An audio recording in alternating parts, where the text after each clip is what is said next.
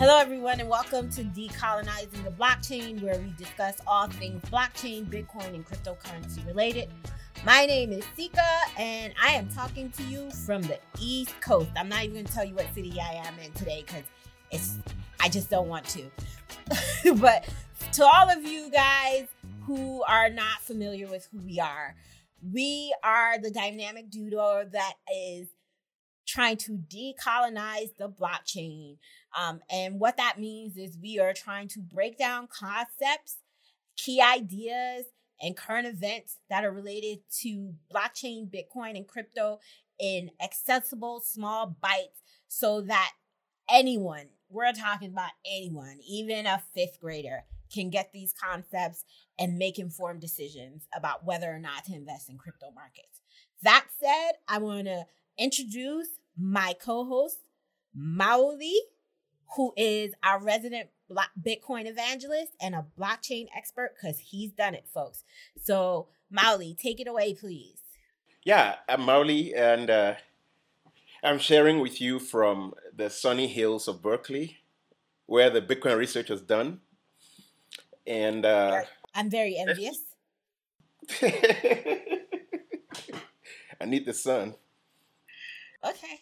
It's not like the rest of us don't. We're not vampires, but we still got to be jealous if you get more sun than us. So that said, today we wanted to we promised our listeners that we would get into how to acquire Bitcoin.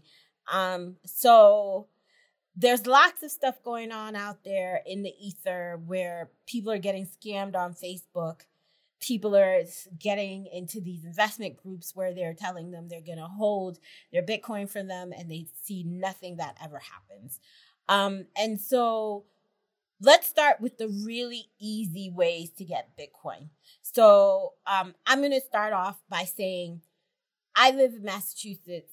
I have been in the grocery store and those Coinstar vending machines where you can drop your pennies and your coins that you put into Coinstar. Now they allow you to purchase Bitcoin with that. So that's one place. You don't have to go and it's through a third party. There is also, if you have a PayPal account or a Cash App account, you can buy Bitcoin. And there are Bitcoin ATMs. So that is how you can go and actually purchase Bitcoin. Mauli, talk to us about what you know and also the different places, the different types of custody. Because I know there's, you've mentioned to me before, self-custody versus custodial accounts. So talk to me about that because I feel like I just told people where to buy it, but I didn't tell them what kind of account they would be getting.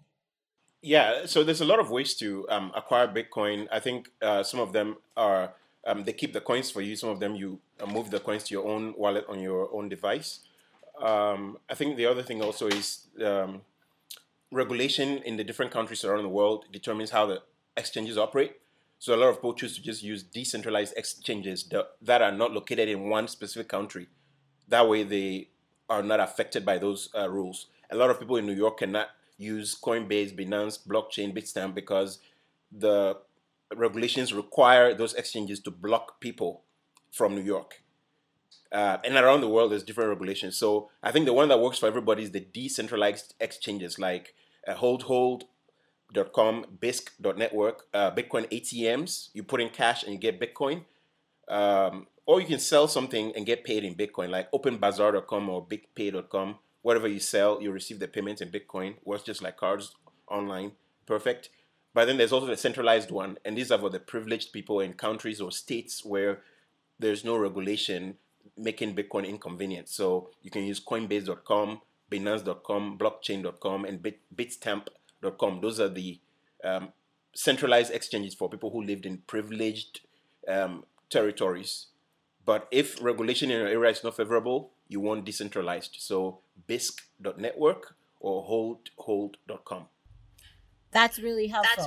So let's talk about a little bit about the custodial versus non-custodial accounts. So I mentioned before you can purchase on PayPal, and also on Cash App. Those are custodial accounts, meaning that you cannot take whatever Bitcoin you have and actually take it off of the Cash App or PayPal. Platform. They are housed there. I think it's the same thing with Robinhood, where you can also buy Bitcoin. So those are custodial accounts. The exchanges that Molly was referencing, whether they be decentralized or centralized, those we highly recommend that you take it off the exchange and put it in a wallet. Anyone who is a Bitcoin evangelist or purist will tell you never want to leave your money on exchange. Learn how to use a digital wallet. And if you have an iPhone, even better, you can take it off of the exchange, download the wallet onto your phone, take it off the exchange, seed it, and secure it. So we will do another episode on what it means to have a custodial account or a self-custody account, and what things you need to do to keep your coin safe.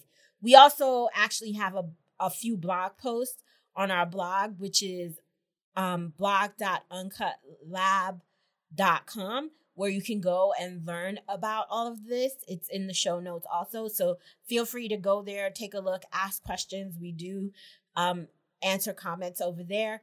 And once again, we'll put the disclaimer out there that we're not financial advisors. We're just providing educational resources. But we wanted to make sure that people understood that there are places that there is no middleman between you and the coins. You don't have to pay someone to buy Bitcoin for you. You can acquire them yourself. It's all about just having knowledge and knowing where to go. That said, Molly, do you have any closing thoughts?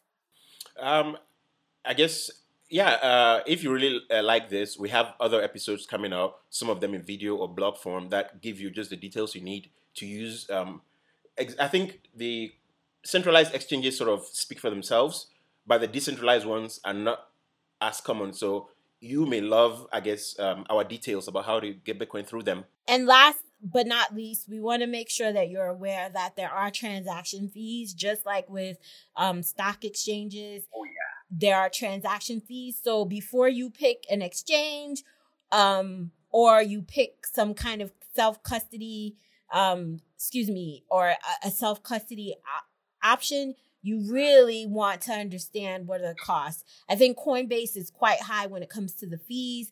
Binance is a little bit more reasonable, but you want to do that research also, because that's also an additional cost that you have to incur. The wallets in general are free, but you want to do research on which ones are the most secure.